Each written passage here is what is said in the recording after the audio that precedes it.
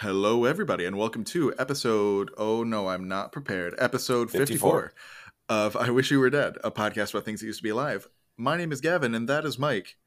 Hello, Mike. How are you? This is what happens when I let you do the intro It for sure these is, episodes. Is it's not easy to because remember that number. it's not, even though it's right in front of me. Okay, a little fourth wall Yep. stuff. So we discovered rather early on that for some reason, the website that we use to record the podcast does not work in Firefox. I think it only works in Chrome. I did not know that, but I use Chrome, so Yeah, because I'm a loser and I use Firefox because my laptop doesn't have the 64 gigabytes of RAM that Chrome requires to have one tab open. Um, and so I have two, not even just two tabs. I have two different browsers open because I hate Chrome. That's a hot take, but it's mine. And I hate Chrome so much that I have everything else for the podcast open in Firefox. And I had the Firefox window open. I didn't have Chrome open, so I couldn't see what episode it was. Anyway, do a little tip. If you I look at have. the I know. URL, Oh, you're right. You're right. just look right at the URL. It says EP54, Yep. and that tells you what we're doing today. And dear listener, that because Gavin did the intro, this is one of the Mike Takes the Wheel episodes. Absolutely. Yeah, and so Gavin, do you want to just give a again quick fourth wall stuff? Why is it that today is a Mike Takes the Wheel episode? Oh, I didn't have an actual reason. I just was like, "Hey, do you want one last one before the year ends?" May And you as were well. like, We do. I mean, we "Yeah, do one of these like every 10 episodes or so. This is give I or think take." volume 5. Yep. Yeah, and we're at episode 54, so we're kind of right in the sweet spot. Nice little history lesson as we go into the holiday break. And so this episode's going to be a little bit different for a couple different reasons than the previous Mike Takes the Wheel episodes. Number one, I told Gavin what we were doing in advance. Right. Well, that was because I specifically asked. Yes, I'm I've philosophically opposed to actually doing that, but you did ask, so I did. So I am debating on putting teasers oh on boy. social media, maybe a couple days before each episode goes up, to be Hmm. like, "Hey, this is a hint A at what thing this that's week's happening. episode might be." Um, I didn't get around to it today, but I asked him. I think I sent the text late this morning or late last night, um, and you didn't respond until this morning, which was fine. But Right. I eventually just didn't have. I didn't get around to putting the teaser up on social media. So yeah, otherwise I wouldn't have asked. So let me know. Maybe leave us a voice message on anchor.fm. You can find the link to do that down below in the show notes. Maybe leave us a voice message. Let us know how you think about that idea, putting teasers on social media, or if you like the surprise of just finding it in your podcast feed every Wednesday. Yeah, we can make adjustments as we are going through all of this. Yeah, absolutely. Especially because the next couple of episodes are relatively low maintenance. Next week's episode is going to be very fun. Oh, is it? Oh, it's really fun. Mike doesn't. I think I've mentioned it, but I don't think I've been Hmm. like, "Hey, this is what we're doing." Um, but it's very chill. It's very relaxed. And so normally, what we said we started doing a couple episodes ago was to keep a little history in each episode. We do a today in history before we get into the science stuff. But because this is a history episode, I don't have the calendar on me just to sort of use as a reference. So then I just Googled today in science, and there was really nothing interesting. It was all a bunch of birthdays of people I'd never heard of. Um, so it's not just the calendar that's kind of garbage. So we're just going to skip that part and move on. Right, and we're going to move on. And what's kind of nice about this particular episode is that even though it is a Mike Takes the Wheel history episode, there is a fair amount of science in this one, which kind of Yeah, brings me to absolutely. yeah, it brings me kind of the second thing I wanted to point out, which as I was gathering my notes and just preparing to talk about this particular individual, I realized that I was way, way out of my depth when it came to talking about this. So we are Hmm. going to provide a overview today of somebody who deserves to be known by more people. And fortunately, when I brought this up to Gavin, Gavin said he was familiar with this person, so Hmm. we can have a little bit more of a back and forth dialogue Yeah. with regards to a man named Alan Turing, who, if you've heard that name, you might hear it with World War II. And just a quick backstory here. last year when I was teaching World War II. We had some extra time last year, and so I gave the kids a choice of three people. And as I was coming up with who I wanted to do with Today's in Science, I sort of said, all right, we'll do a World War II um, kind of focused episode. And last year when I was teaching, we had some extra time. I gave my kids three choices of who they wanted to learn about. Mm-hmm. One of them was a guy named Joseph Mengele. Are you Oh, familiar with oh, him? I sure am. Yeah, so that was one person, the Angel of Death. And basically, I described that as the part of the Holocaust you always knew existed, but you were never taught in school. To Mm-hmm. make a very long story short, Joseph Mengele was this horrific Nazi doctor Yeah. who did all sorts of horrific experiments, particularly with twins, Mm-hmm. as part of the Holocaust. One of the other people was this guy named Hiro Onada, who uh, was a Japanese soldier in World War II. Gavin, what year did World War II end? And 45. 1945. Except that Hiro Onada was stuck out on the Philippines for 29 years and was What? continuing to fight World War II until 1974. Yeah, it was, and that kind of goes into the whole idea that Japanese soldiers were willing to fight to the death, and Right. yeah, they had to like recommission this guy's old commander or whatever the proper term is, and like send him out there and be like, no, like war's over, dude. And it took a while until eventually he realized, oh, okay, the war is over, and he ends up leading kind of a really interesting life. We are not talking about either of Interesting. those two today, Right. but these are out of the three I was picking. We end up with Alan Turing, and kind of my tagline for my students as they were choosing which of these three to learn about. And I think this is a fair description. Was Alan Turing the gay nerd that won the war, but apparently that's not good enough for some people? Yeah, I guess that's. I mean, that's kind of like the meme where it's just like the guy who like throws his hands up and it's like, I I guess. guess. Yeah, that's my reaction to that. Where it's like, yeah, that's all true, but not how I would describe him. Yeah, exactly. And so, and there is so much more to learn about this guy, but that is sort of Exactly. the hook that I would use. So we are talking about a gay nerd that wins World War II, and for the first time in Mike Which, Takes by the the way, Wheel, which I want to say that might sound like an exaggeration. It is not. it It it is is. It is a bit, but less than you think it is. yes, it is an exaggeration, but it is not. It's exactly like you said. It is not as big of an exaggeration as you might think. So let's get into it. Who was Alan Turing? And for the first time in Mike Takes the Wheel history, we are, I believe, for the first time, we are talking about someone that is not an American. We are talking about Yeah. someone that is British. Alan Turing was born in Great Britain in 1912, and from an incredibly early age, he showed just this incredible ability to solve math and science problems. The school he was at from ages 6 to 9, the headmistress said that she had had clever boys and hardworking boys, but that Alan was just a genius. He was something else, and you could tell from that early age that he was truly something special. And so eventually he gets to the age of 13.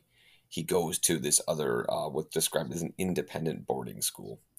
He continues to excel at math and science. It is very clear that this kid is a prodigy. But he didn't, and this caused some problems for him. He didn't care much for like classic literature. Right. Um, yeah, and you can imagine, there's, Also, can I pause you really quick? yeah.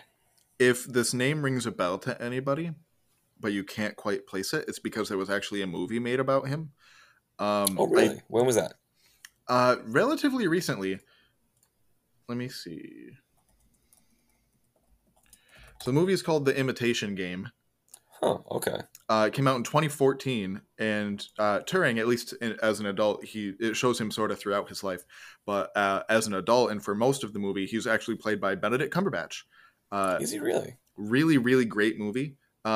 It's a little long, but it's a very different kind of war movie. Um, it's basically the nerds version of a war movie, more or less. But it's really, really good. 10 out of 10. Would recommend. I at some point we will have to check that out. Or at least I will. It sounds like you have already watched it. Um, but so when Turing was at this independent boarding school as a teenager, the one of his teachers said, they were hoping that he would become educated at one point, and become fans of the classic literary works, as though what he was doing was not education. But yeah, that didn't matter much. He still continued to excel. He enrolled in college, graduated at 22 with all sorts of honors. And then after he graduated, he put his talents into practice, which is kind of where our story begins. Everywhere you go, with Turing, we'll talk about something called the Turing machine. Mm-hmm. And this is where I have it down here in my notes. I have no idea. I tried.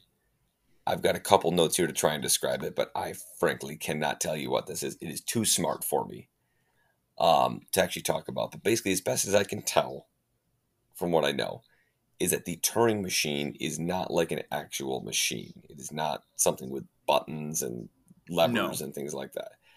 Do you know what a Turing machine is? it is a very rudimentary computer.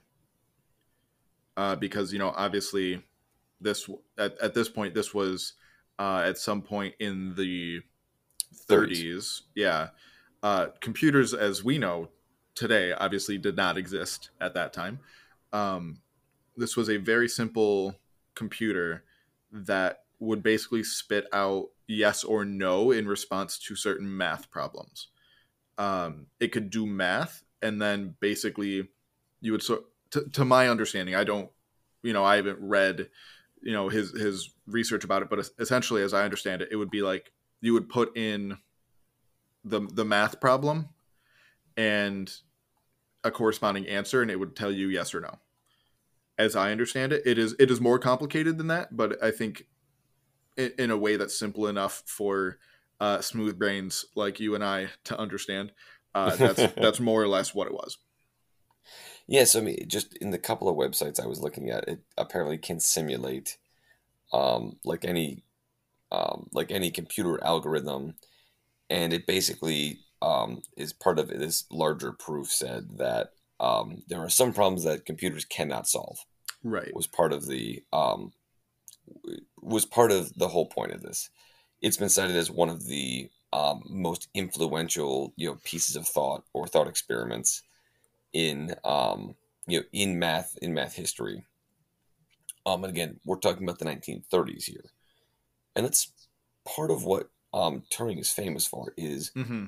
doing all these proofs in the early days of what could be considered any form of a modern computer. So He lays I a lot of I that think groundwork.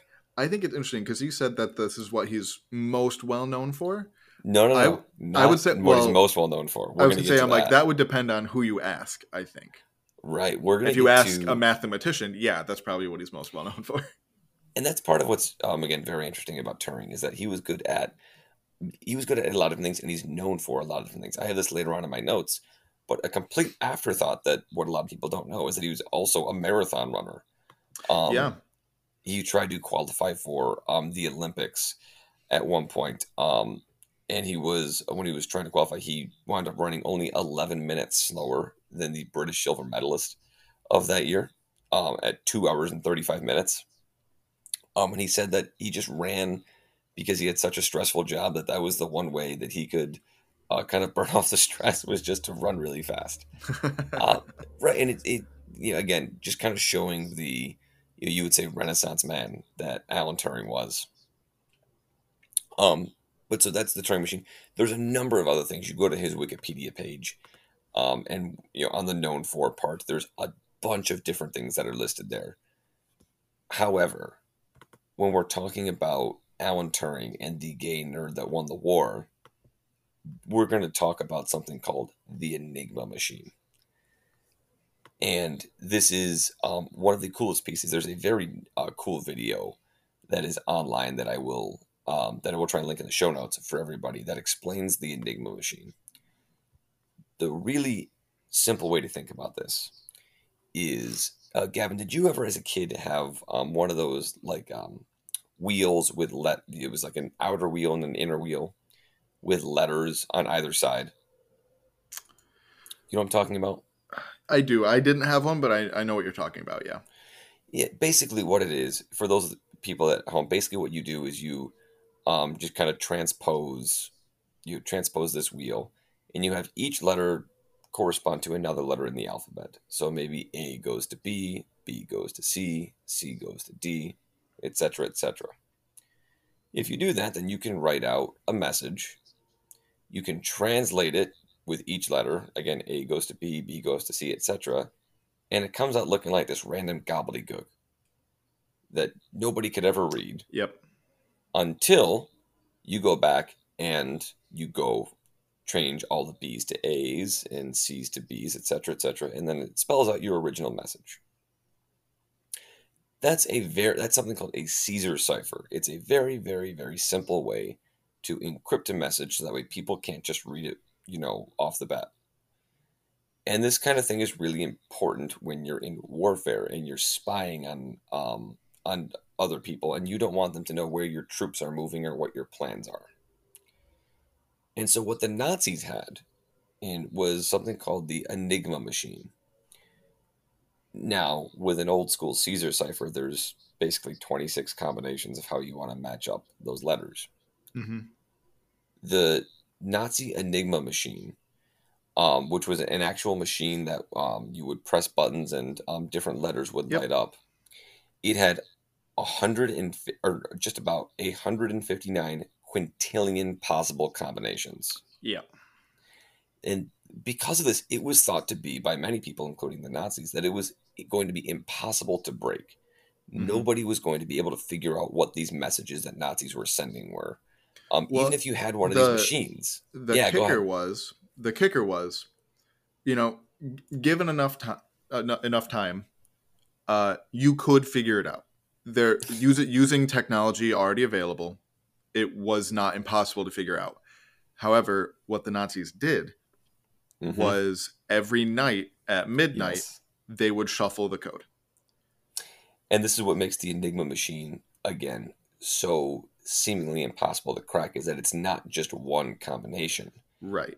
It could be changed and rechanged, and different parts can be swapped out, and different letters can be met. It really is kind of a remarkable invention and piece of cryptography. Yeah, however, absolutely. It's got I'm assuming there are a number of flaws, but there's kind of one fatal flaw that was pointed out to me about this, is that there is no letter in the Enigma machine. No letter will ever become itself.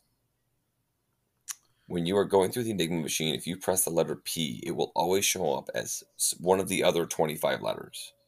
Okay. I didn't know that, but I mean, yeah, that does significantly decrease like the number of permutations that you can get out of it. But still, if it's in the quintillions, it doesn't really matter.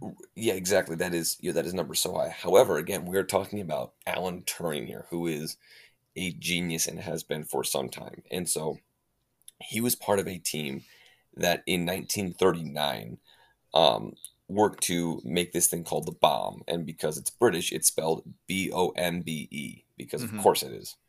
But pronounced bomb, that was able to decode these messages. It was first done in 1939, and then apparently there was some sort of refinement in 1940. I'm not sure what the difference was. But they were able to, that early on in the war, again, the war rages on for another 6 years after this point. But they're able to decode these messages early on to figure out what the Nazis were planning on doing. Sometimes it would be just weather messages they were sending to their different troops in different places. But now the Allies were able to know what was going on inside the minds of the Nazis, and what they were telling everybody to do. And so, on the Wikipedia page here for Turing, there is a very important caveat that just says, it is impossible to actually figure out, what would have happened if this hadn't been done. What would happen if Alan Turing hadn't existed, if he hadn't made this, etc., etc.? Nobody knows. Right. How right. However, so with that important caveat made, it's a war historian named Harry Hinsley said that his work shortened the war in Europe by 2 years and saved 14 million lives. That would not surprise me whatsoever. And again, imagine, that sounds absurd until again you realize what we're talking about. Mhm. Understanding what the enemy is doing. They think they have a secret code and they don't. And understanding that, you realize, oh my goodness, that's going to drastically change just who has what information in this process. The Nazis think that they are talking secretly with everybody. So if their code gets out, or if their secret message gets out, they don't care because they think it's unsolvable. And it turns out it's not. And so again, Mhm. with all of the usual caveats, it's impossible to know. But Alan Turing, when I say, guy that won the war, that's an exaggeration. There was no single person that won the war. That No, and having been he said, also he worked with a team as well. he worked with a team, but he was the lead person on the team. And if we're talking about a Mount Rushmore of people that that should get credit for helping to beat the Nazis, he's on that Mount Rushmore. Yeah. He's 100% a part of that team, and so it becomes, he's revered. He is this war hero. There are statues that are built of him and have been built of him in the many years since his death, which which kind of brings me to the last section that I wanted to talk about here was his personal life.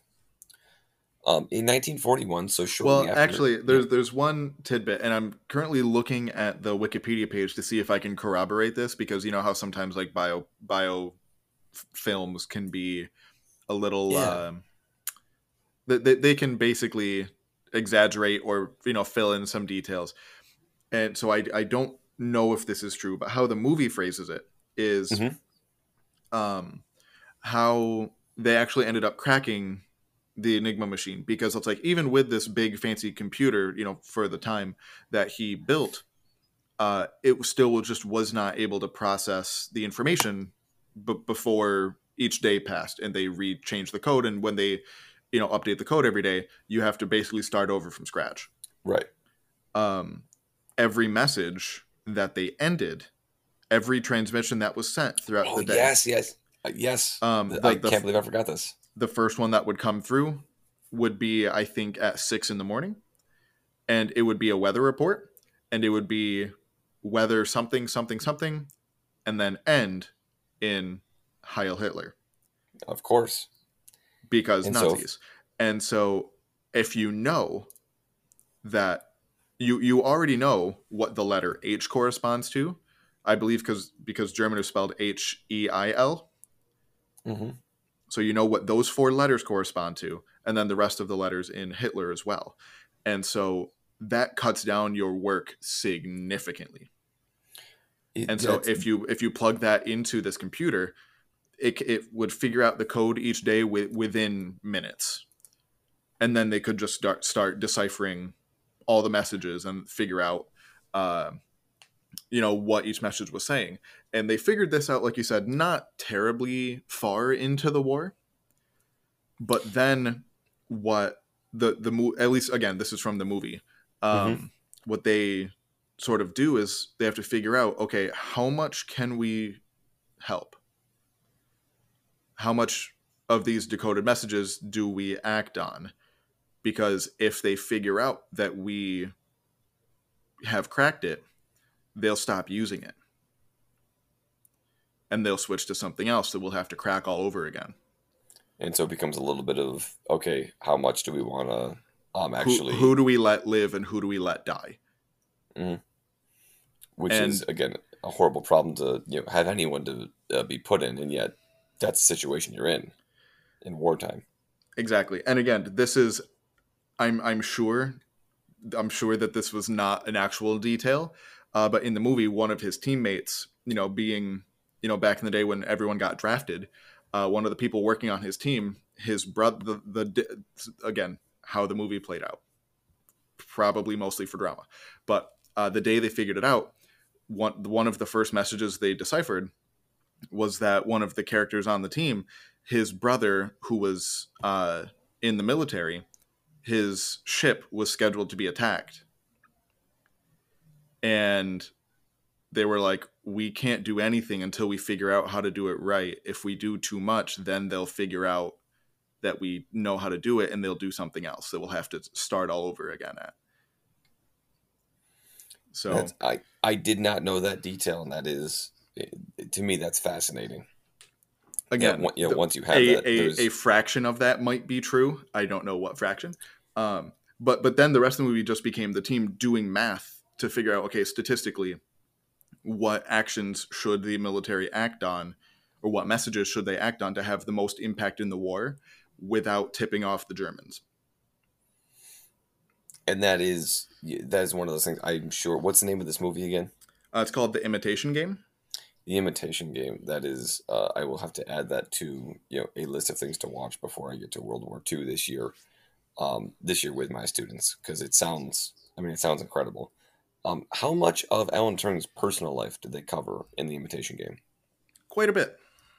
So, does it cover who he was engaged to at one point? It sure does.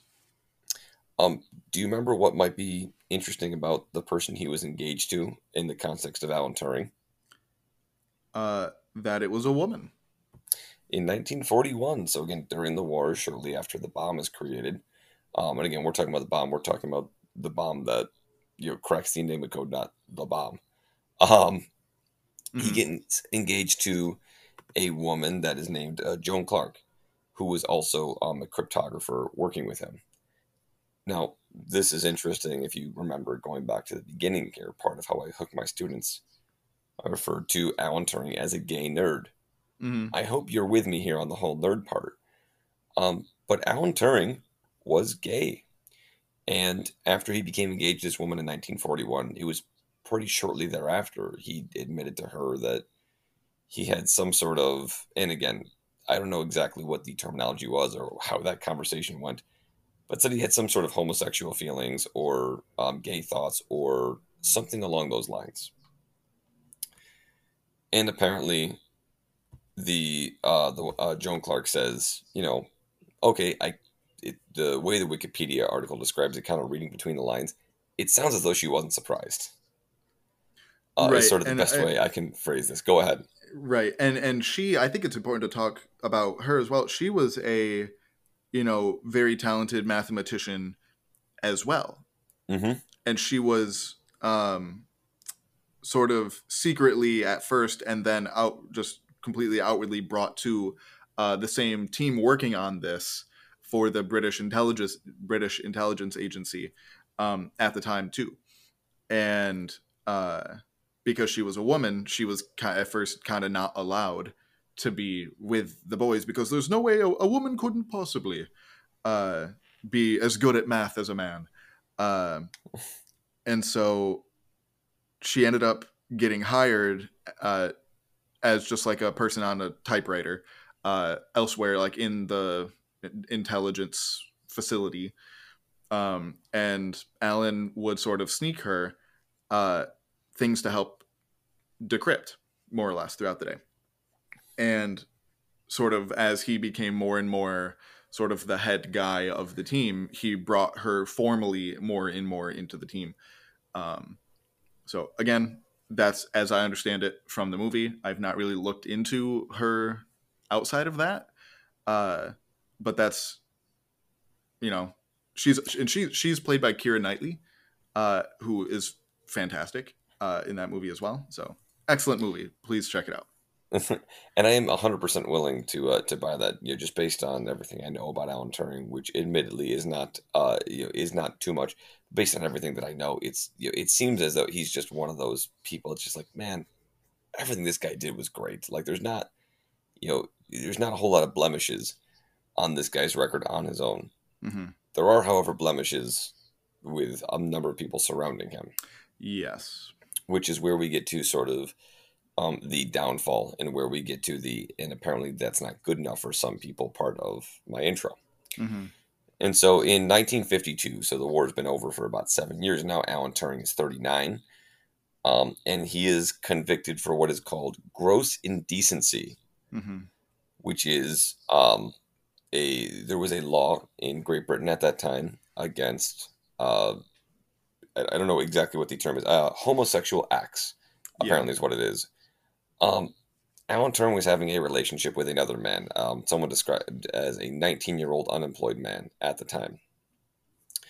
Alan Turing was convicted of gross indecency and given a choice. You can either go to prison or you can take hormone therapy to reduce his libido. And again, this is hormone therapy in 1952, which I can't imagine was all that refined.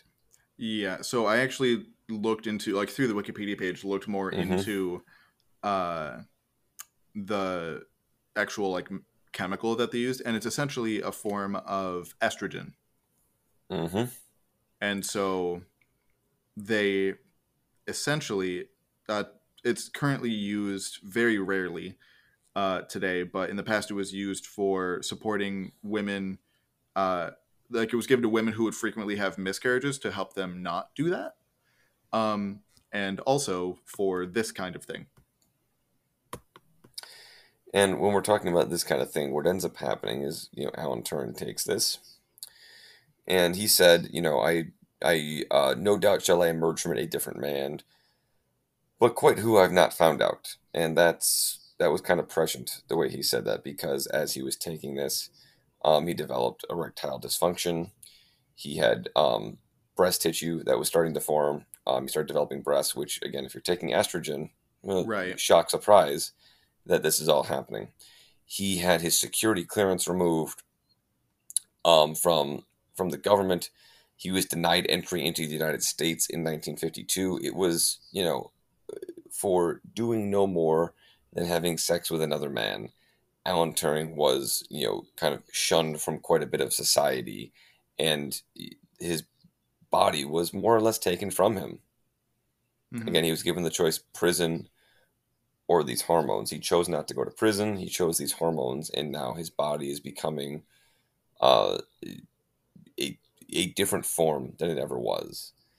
And so that eventually leads us to 1954. Alan Turing is now 41 years old. We are 2 years later. Alan Turing is found dead of cyanide poisoning. It has been, and I don't know, I'm curious how the movie addresses this. How does the movie actually address Alan Turing's death and whether it was a suicide or not? They kind of don't, um, Okay. because that is disputed from everything that I've seen. Yeah, Um, so, they basically they show Joan, the woman that he was engaged to, right. coming and visiting him at some point, um, and he's, very sickly.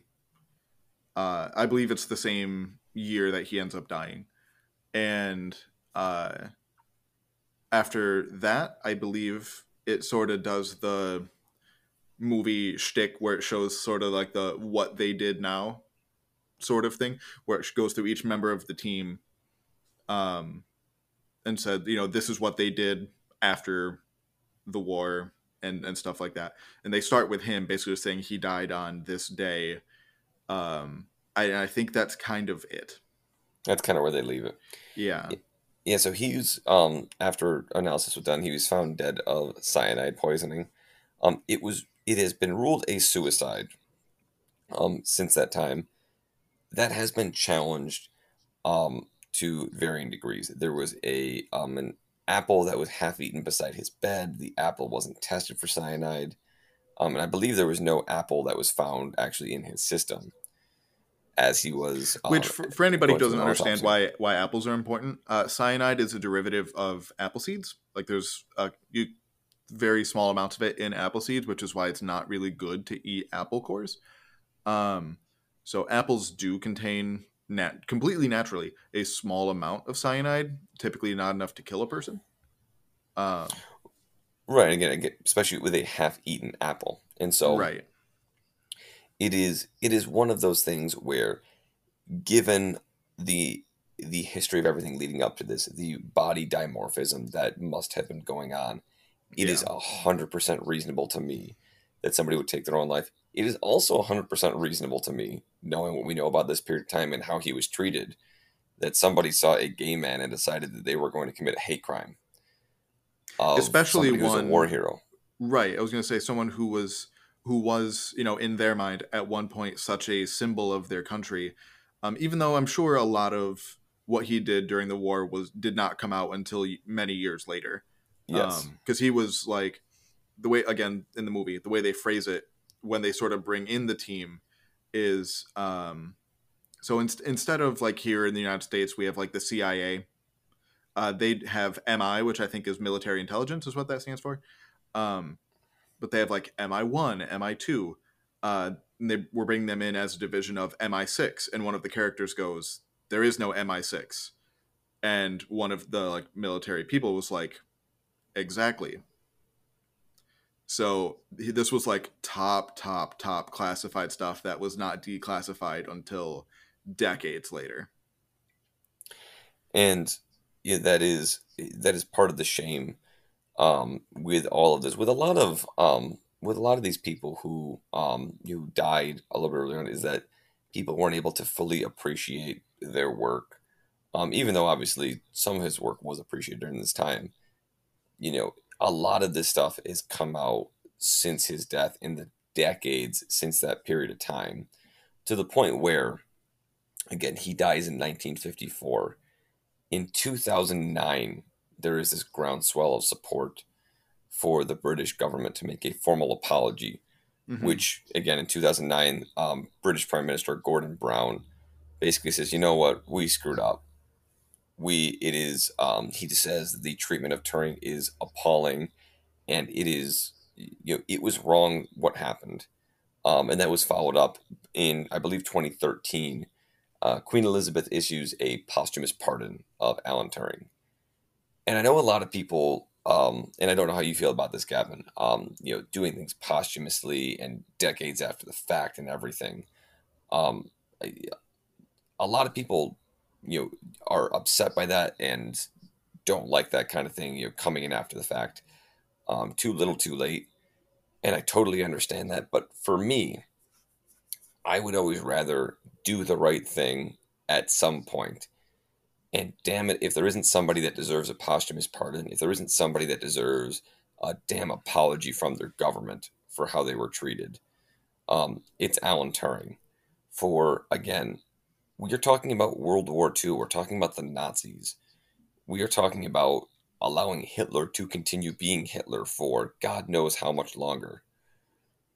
And you Hmm. know what? If it takes several decades and eventually we can acknowledge that wrong that was committed, I think I think it is, worth it. And it doesn't fix anything that happened, but at least it's an acknowledgement that something wrong was done, to I Alan Turing.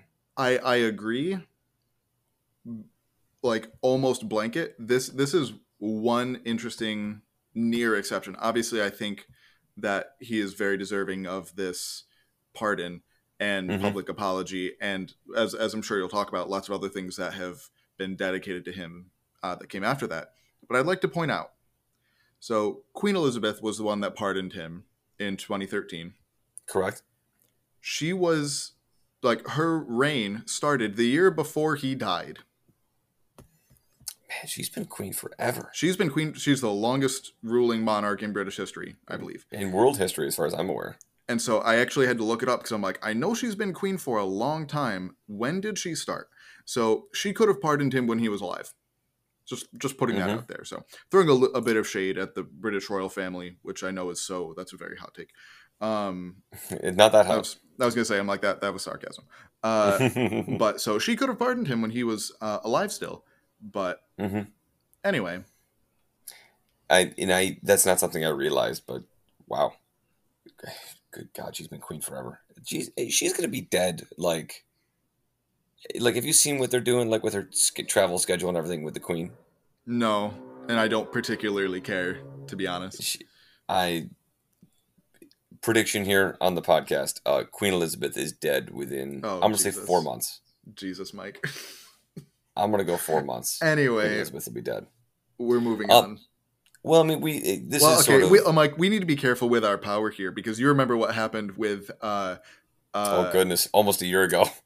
yeah, with January 6th last year, where literally the day Oh, good before, God. like a couple, I think the day after that happened, uh, Hmm. a podcast episode went up where I was like, oh, I'm not worried. And then it As it turns happened. out, And as it turned it wasn't out, even that you said I'm not worried. You're like, I'm not worried about anything at the Capitol. yeah, exactly. And so we need to be careful with our power here, Mike. If you are curious Well, about that particular episode, you keep talking. I will find what specific episode that was because, I think I mentioned last episode that I've been going back through and listening to some of them to try and make a better list of future podcast topics. And ooh boy, that did not age well. well, I mean, you say we need to be careful with our power. It sounds as though you're not a big fan of the British royal family. So, if we I do mean, but have this power, I don't want her to die. I mean, it's going to happen eventually. Like, whether it's in Anyway, 4 months or 4 years, to get us back on track and to close out the episode.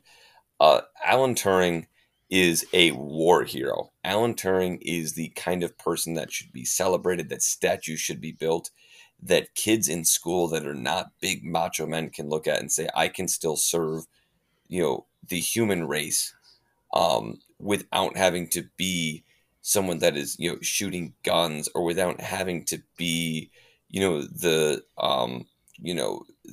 star of the football team, even though again he was a good athlete. Alan Turing is the kind of role model that should be existing for kids, as somebody who, was good at school, at science, and in math, and found a way to make that happen. And instead, we've spent, the last, third of this podcast or so talking about Alan Turing's personal life, and that's both a shame, but hopefully something that we as a society, and I think that yeah. we, just in the last maybe 2 decades or so, have really started to learn from and learn about, the kind of damage that has been done to so many people and to, again, society at large because of that, and how we can go about trying to fix that. And so that is part of why I wanted to make a podcast about Alan Turing, was because he is a non-traditional hero. There's not too many war heroes we learn about, that are math and science people. Yeah. And I think, again, a little off the beaten path is kind of my brand. Alan Turing, I think, is probably the most famous person we've done on the Mike Takes the Wheel episodes, but he is somebody that deserves a mention in every history class, and every kid should have an opportunity to learn about, uh, you know, what you can be if you're just really smart, not just if you're good with a gun or you want to go out and kill some people. And it doesn't just have to be war stuff. A lot of the stuff that Alan Turing did, again, if you dig deeper into it, is stuff that is applicable across so many different fields. And so I want to take this time and say thank you to Alan Turing. And, it, it took too long, but I think he's finally getting his due. Absolutely. And just looking at because I'm also on the Wikipedia page, just looking at the list of like things that are now named after him in his honor uh, is like really impressive. For example, he's on the 50-pound note over there in England / the United Kingdom. I don't know if the entire UK uses pounds, but he's on at least the 50-pound note. In 2019, the BBC, which is even bigger over there than it is over here, um, won a contest for the greatest person of the 20th century, which, uh, considering as problematic as he also was, but Winston Churchill, that he beat out Winston Churchill, he beat out plenty of other very The famous, well Beatles. known people, the Beatles. Um, you know that's a heck of a thing. Not to mention, and so we talked about sort of his contributions to math and computer science. He also did a ton of other things. He's like the founding person, like the grandfather of artificial intelligence. Mm-hmm. In fact, the sort of test that you give to something to see whether it is a human or a computer, back when we thought things were that simple, is called the Turing test. The graphics card company NVIDIA, like one of the most well-known like computer component manufacturers besides Intel, probably, named their most recent line of products after him. He's also very well known, and this is even in my field, and I don't understand it. He's apparently, after the war, spent a lot of time working on mathematical biology, like the actual math behind a lot of the chemistry and why things are shaped the way that they are. A lot of different like biochemical things that I tried to look into to have something more to contribute in this part, but I just didn't understand it. And that is part of what, as I was getting ready for this, I was almost, trying to pump the brakes a little bit, just because, we could have a whole separate podcast, not like one episode, like, the Alan Turing podcast, just on. And I would bet there probably is. It probably is one, and it's going to have to be hosted by somebody way smarter than me, because as I'm going through this, like, I really need someone to talk to me like I'm a 5-year-old when it comes to just how much he did and how complex it is, and the time in which he was doing it is, it is truly remarkable. Again, like Gavin was saying, there's a number of things that are either named after him, statues and everything, but also just like, there's a whole lot of things that he did that are still influential today, just like as he did them. And it's just truly remarkable, again, especially when you era adjust for, he was doing a lot of his work in the 30s and 40s, and computers, are what they are now, and he is still relevant and his work still matters. Mm-hmm. It's, there's not much more I can say about it. Yeah, absolutely. So, unless you've got any last comments, I think that'll bring this episode to a close. This was really enjoyable, and like I said, one that I actually felt really interesting, and like also felt I could contribute to for a Mike Takes the Wheel episode. I was gonna say, I'm not sure. Can we call this officially a Mike Takes the Wheel, or is this a combo episode? I think so, just for the sake of consistency. Fair enough. Well, this has been episode 54 of I Wish You Were Dead, a podcast about things that used to be alive. We will be back next week with a little holiday bonus episode, if I'm correct on that. I guess it's not a bonus episode, but a nice holiday episode to keep things going for you. But until then, this has been episode 54 of I Wish You Were Dead, a podcast about things that used to be alive. My name is Mike. That is Gavin. Have a happy holiday, everybody. This episode of I Wish You Were Dead was written by Mike Bryson and hosted by Gavin Davidson, Mike Bryson, and Fenella Campanino. It was sound edited by Mike Bryson and edited for YouTube by Gavin Davidson. Special thanks to former guests of the pod and to listeners like you.